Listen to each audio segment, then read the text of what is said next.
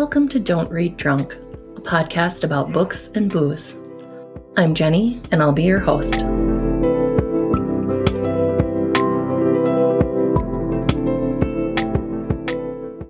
Hi, welcome back again, and it is episode 88 today, and we'll be discussing the book Figure Eight by Jeff Nania. Things are slowing down a bit at work, which is both a good thing and a bad thing. It needs to be busy at work for me to make money, but I also like to have a life and have time to breathe too. We had a great time at the state fair. I got to try the Irish Dipper, which was one of the Sporky's finalists. And that's the Wisconsin State Fair's food competition, is the Sporky's. So they pick some of their top favorite new food samplings, and then you get to try them all. And then there's one that's picked as a winner, which it was a beer cheese lava cake. That was the winner, which looked pretty good, but I really wanted to try the Irish Dipper, which was phenomenal. But the winner, the beer cheese lava cake, is was in a pretzel bun, and you cut it open and then it's beer cheese that pours out of it. So very Wisconsin. And the Sporky's, a very original name, I know, but it's always a good indicator of which foods to sample. And I always look up the articles before we go to state fairs so I can see what things I might want to try. And of course, there's always things that I want to try along the way, but usually there's at least one or two things on the Sporky's list that look absolutely amazing to me. And we had some deep fried Oreos, which are surprisingly good. I am not a huge fan of Oreos, but the light breading and then having them all nice and warm and gooey makes all the difference to me. Give me a cold Oreo and I will totally pass, but deep fried Oreos, all the difference in the world. And my feet still hurt, but at least walking around all day helped work off some of those calories for all the delicious foods that we ate. I'm still mad, though, that the Wisconsin Pavilion does not have the lamb sandwiches anymore. I'm not sure if the farm went under or if they just don't sell at the fair anymore, but that used to be my absolute favorite, and I would go get a lamb sandwich every single year at the state fair. I'm really sad every time I walk past the space that it used to be in at the Wisconsin Pavilion. The boy had grilled cheese, of course, which to me is not a necessary food item, but they are cheap and they crank those things out like pros. And of course, it's a good Wisconsin thing to have is grilled cheese. I love the state fair and I love doing it with a kid and making memories, but dang, it's always so hot and exhausting. I feel like I need a day to recover after that. My folks are visiting this weekend too, and I am very excited to see them. We haven't totally decided what we're going to do, but it's my dad's birthday, so I'm treating him to a homemade dinner of cedar plank salmon on the grill and some lemon broccoli with pine nuts. I know my parents always appreciate my cooking, and I like to try to make something special for them that is healthy yet delicious. They've done so much for me over the years, and while I know how much they know how much I appreciate them, I feel like I can never show it enough. I am truly fortunate to have the family that I do, and I hope my kids feel the same way about me once they've gotten over the trauma of me being such an imperfect parent. I'm always trying my best. It's especially hard during times like this where I'm working so much to make ends meet and money is tight, so we have less that we can do. And I'm too tired from working so much to be creative on the tight budget that we're on. So now is one of those times I kind of feel like I'm failing as a parent, but it is what it is. And hopefully I don't do too much damage to my kid. Well, as I said last week, it's just the stage I'm at now, and I won't always be here. I'll be in a better spot. I'll be in a better spot very soon. And I still believe that all my hard work will pay off. And we did get to enjoy the state fair and had a blast. So there's definitely things in life that are still amazing, even during these tough times. As for the booze this week, as I promised, we're having a beer. And I honestly don't know if I've repeated breweries before or not. I've definitely tried not to, but I absolutely had to with this book because this week's beer pairing is Leinenkugel's Juicy Peach. First of all, it's the perfect summer beer. And second of all, Figure Eight, the book we're talking about, mentions Leinie's multiple times, so nothing else would do. The first time I sampled Juicy Peach, I didn't think I was going to like it because I smelled it and it smelled so sweet and peachy. It seemed like I'd already bitten into a fresh, juicy peach. You know, the kind that drips down your hand and between your fingers before you can even stop it, which I kind of hate because I don't like that sticky feeling. So the ones that you have to like eat outside because you don't want to get it all over you. At least that's what I remember from my childhood summers. And I don't love sweet. I just prefer my beers to be more hoppy or dark or amber. But when I took a sip of this, I loved it. Now, don't get me wrong, it is a little sweet. It's too sweet for me to drink more than two of. And for me, maybe someone else can drink more. But it was surprising how like not sweet it was. I had it for the first time at a bar with my best friend Susan when she came to visit, and I've ended up buying it a few times now. It's a refreshing and fruity summer beer that is perfect for sitting outside with a fire and a grill. It comes in at 4.4 ABV and 10 IBU. The Liney's website says it's tart, but in my opinion, it's not really tart, just not overly sweet. And actually, apparently, it's a year-round beer, though for me, this one is much more appropriate for summer. And since we're talking about a good Wisconsin book this week, I paired this with some fried cheese curds and a good cheeseburger. As far as the author goes, I had never heard of Jeff Nania before, and once I started researching him and his books, I was pleasantly surprised to see he's had a moderate amount of success. I also have to confess that I did break my no-buy book year to purchase Figure 8. While the boy and I were on vacation, we spent some time in Baraboo to go to Devil's Lake and swim and also have breakfast at the log cabin. Service wasn't great at Log Cabin, but the food definitely made up for it.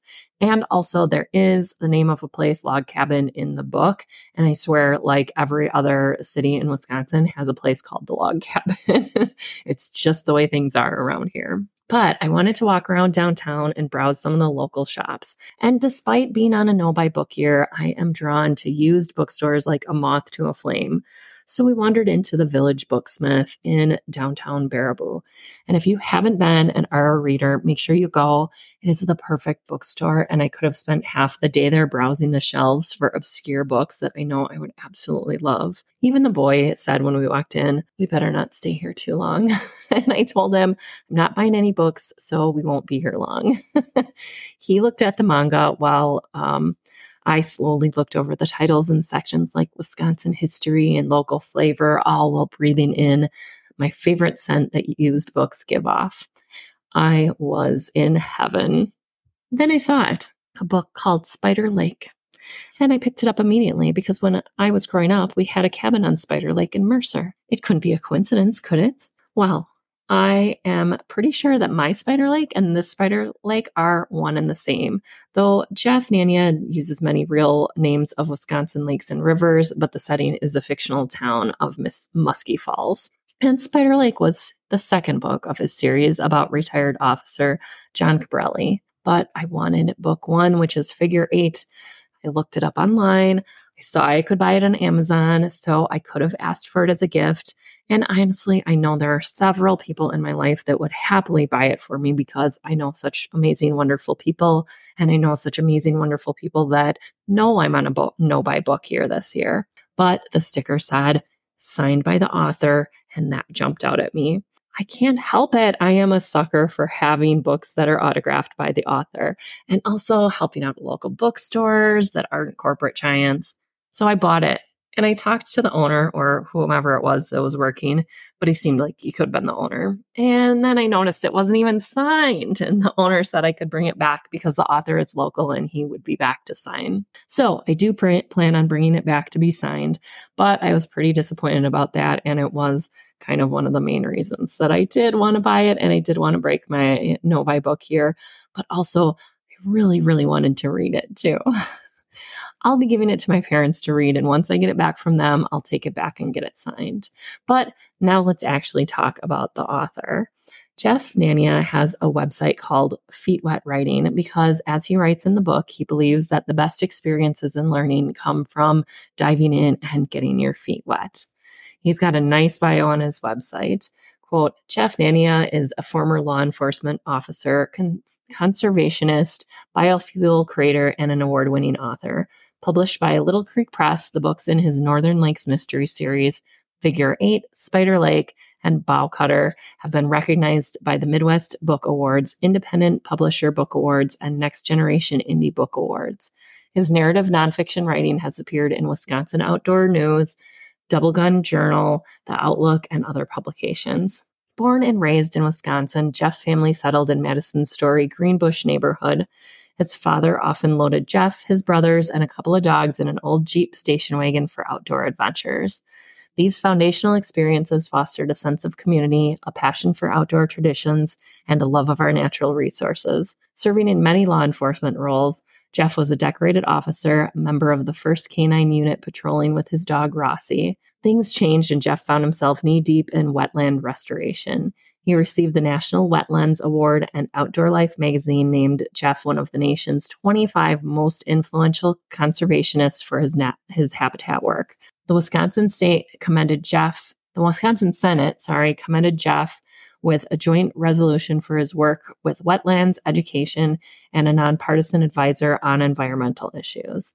Now a full-time novelist, Jeff spends as much time possible fishing Spider Lake, my Spider Lake, I think, and exploring Wisconsin's landscape with his friends and family. Find more of Jeff's writing online at feetwetwriting.com and follow him on social media. And there are some really interesting articles that Nania has written on his website, as well as some video interviews he's done about books, as well as the other northern locals that he has talked to. I love his passion for conservation of Wisconsin, and he's someone I would definitely add to my list of authors to have a beer with.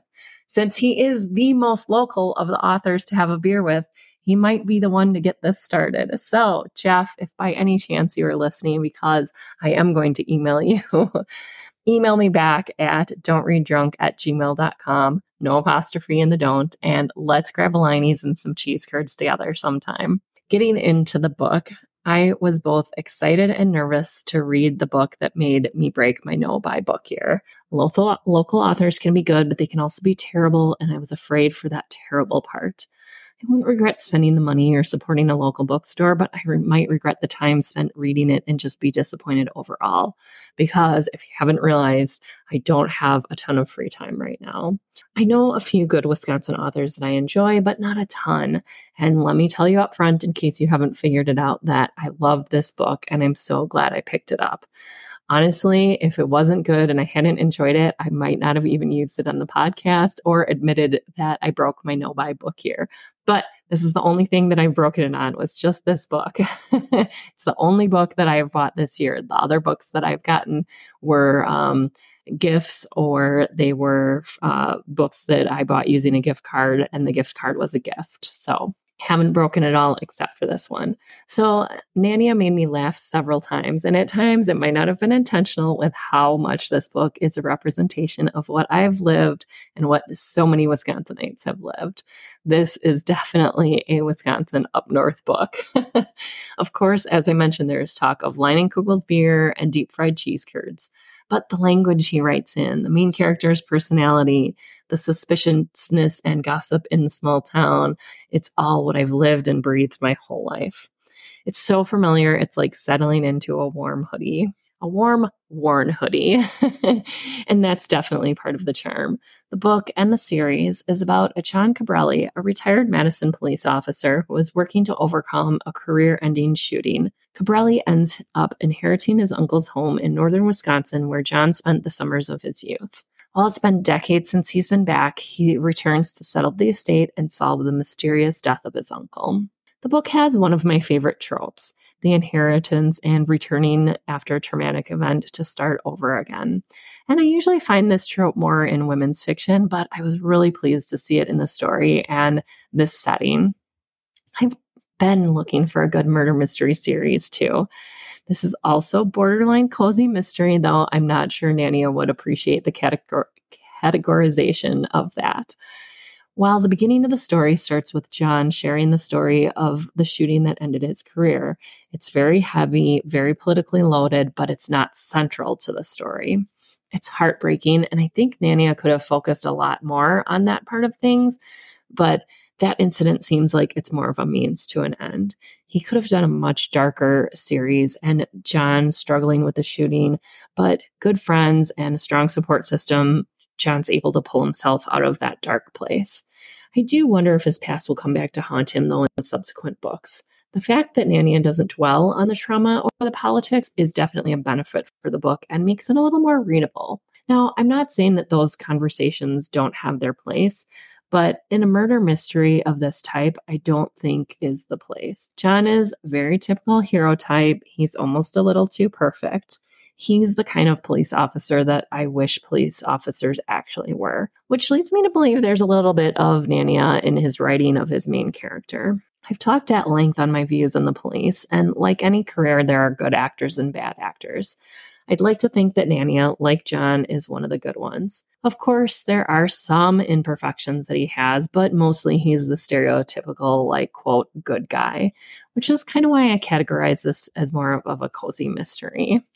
It's when John gets up to Namaquagan County, which I probably pronounced that wrong, and I'm a Wisconsinite, so it's a little embarrassing, that things really click into place for me. Muskie Falls. When he gets up to Muskie Falls, that's what I should have said. It's a bit stereotypical small town as well. It's gossipy, and the locals are suspicious of city folk, despite needing them for the tourism, which is something that Nania points out as well. But stereotypes are that way for a reason, and this is a lot like a lot of the small towns that I know in Wisconsin. Lake property is in very high demand, so John's inheritance sounds pretty reasonable, honestly, in my estimation, especially considering there are 2 homes on the property, the main house and a cabin. It sounds like a beautiful property, and I can envision it in my mind, which is partially Nania's writing, but also my own childhood memories of my Spider Lake. I also like Julie a lot, despite looking for reasons to kind of pick her apart as a strong woman being written by a man, but I think overall he does a really good job. She's spunky and, of course, short and cute, but I like her personality and what a hard worker she is. She's obviously someone who's a reflection of Nania a bit herself as well. Julie runs an alternative school that's focused on nature conservation and experience rather than book and classroom work. Part of Julie's motivation is due to her brother, who is not book smart, but still hardworking and intelligent. He worked for John's uncle as a handyman and around the property and quickly becomes friends with John. Julie, on the other hand, is presented as a bit of an enigma, but in my estimation seems to be a pretty down-to-earth and straightforward person. The characters are well written, even if a bit stereotypical of small-town northern Wisconsin. There's, of course, the idealism of small-town living that comes with a lot of books that are set in small towns. And then there is the murder, and to my surprise, one of the bad guys is a local deputy. I'm glad that Nania, being a former officer himself, didn't make all the police officers just salt of the earth good people as he may have been tempted to. The novel is told in story form as John lies in a hospital bed sharing with the local journalist. While the journalist isn't really vital to the story, he's used as a plot device, though it's a plot device that works. As the reader, I was invested in John's well-being, but considering I already knew that this was a series, I really wasn't too concerned about his health. I was convinced that he was going to pull through. John is a little bit obtuse about Laura, but I think that's pretty clear to the reader. He loves the fast-paced life, and I definitely relate to that. I'm always busy. It seems like it's not always intentional, but I do really enjoy it. It's something I struggle with, though. How do I slow down? And John seems to be able to do this quite easily. He comments, quote, "Man, from Italian loafers, pressed jeans, and a fancy Japanese sports car to work boots, a sweatshirt, and a Jeep." His transition seems quick and easy, though I don't know if it will be for me when I retire. I will say I've got the country girl routine down quite well. I've mentioned before I'm half city girl, half country girl. I can fit in both locations, but I don't always feel like I fit in 100%. I'm still a little too country for the city and too city for the country. And Nania writes an authentic town of Muskie Falls. There's Muskie Fest, which reminds me of a million festivals and craft fairs that I went to growing up.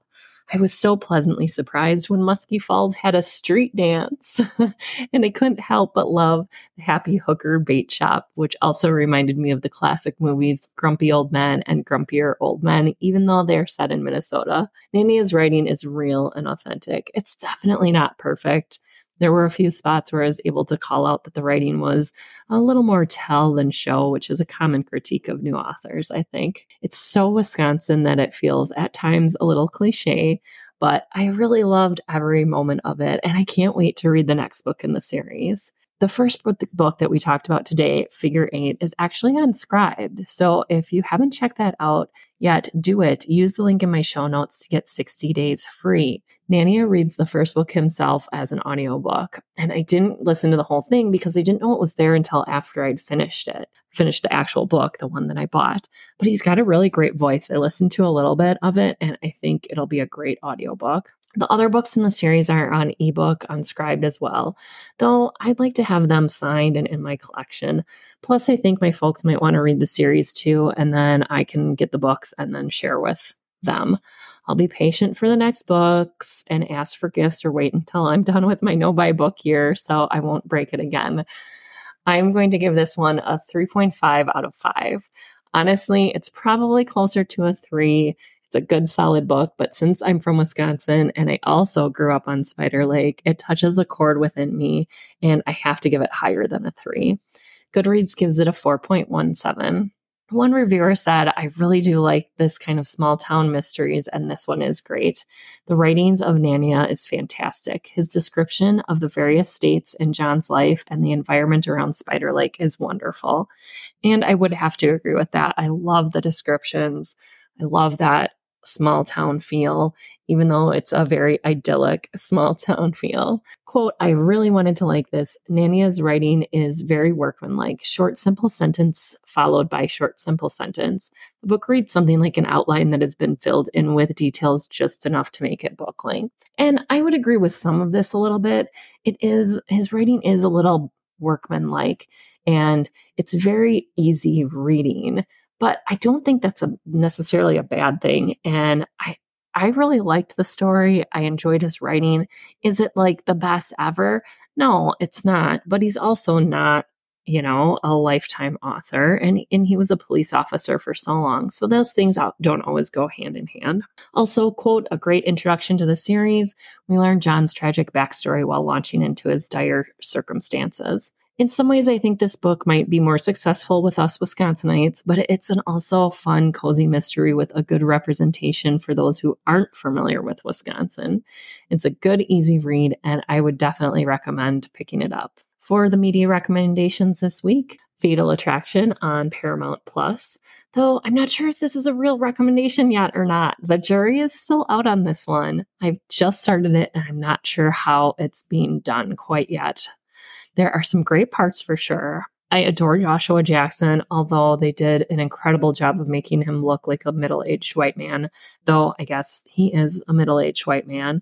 Last week, I talked about how my crushes have definitely aged, and I miss the Joshua Jackson from The Affair, but I enjoy him as an actor, and I think he plays the role really well. He's arrogant, wealthy, and so boringly average.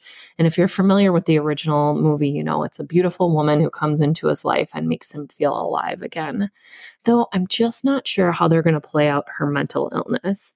I do love how an old coworker of his calls out that we blame women victims. If a woman is raped, we ask, what is she wearing and how much did she have to drink? But in his case, he's blaming the murder victim for being crazy. So how much of that craziness is mental illness, and how much are we going to just use that trope of the crazy woman? It'll be interesting to see where the show goes. I'm intrigued to see enough to see it through, but I'm very interested in that mental illness piece and how that gets handled. Also, the podcast Death in Ice Valley from BBC World Service. It's from 2018, so it's a bit of an older podcast and one that's still unresolved, which I don't normally gravitate to. It's about the Isdal woman who was found in Bergen, Norway, November 29th, 1970, and it's a case that has gripped Norway for decades. The case was reopened back in 2016 and continues to this day. The mystery is if she was murdered or if she took her own life. And personally, it reminded me of the Somerton Man mystery, which was recently solved, or at least they know who the Somerton Man is. So there's still hope for Norway and the Isdal woman. It's older, but it's very well done, and I think worth a listen. Thanks for listening. You can find me on Instagram at don'treaddrunk@gmail.com. Instagram at don'treaddrunk. Email me at don'treaddrunk@gmail.com. Check out my website at don'treaddrunk.buzzsprout.com. This is a hobby podcast, so anything you can donate is appreciated. You can do a one-time donation on PayPal, don'treaddrunk@gmail.com. No apostrophe in any of those don'ts. And you can support this podcast by becoming a Patreon at patreon.com/don'treaddrunk. Thank you to my sponsors, Aaron Ruiz at One Up Till Sunup, who created the music. You can find One Up Till Sunup on Facebook, Instagram, YouTube, and TikTok. Also, Avenue Coffee House. You can find them on Facebook and their website at avenue-coffeehouse.com. Also, Supernova Coffee and Donuts, downtown Milwaukee. Don't forget about my new sponsor, Erin Rothley Fine Arts. You can find Karen on Etsy and Facebook. Next episode, The Year of Yes by Shonda Rhimes. Bye, and talk to you soon.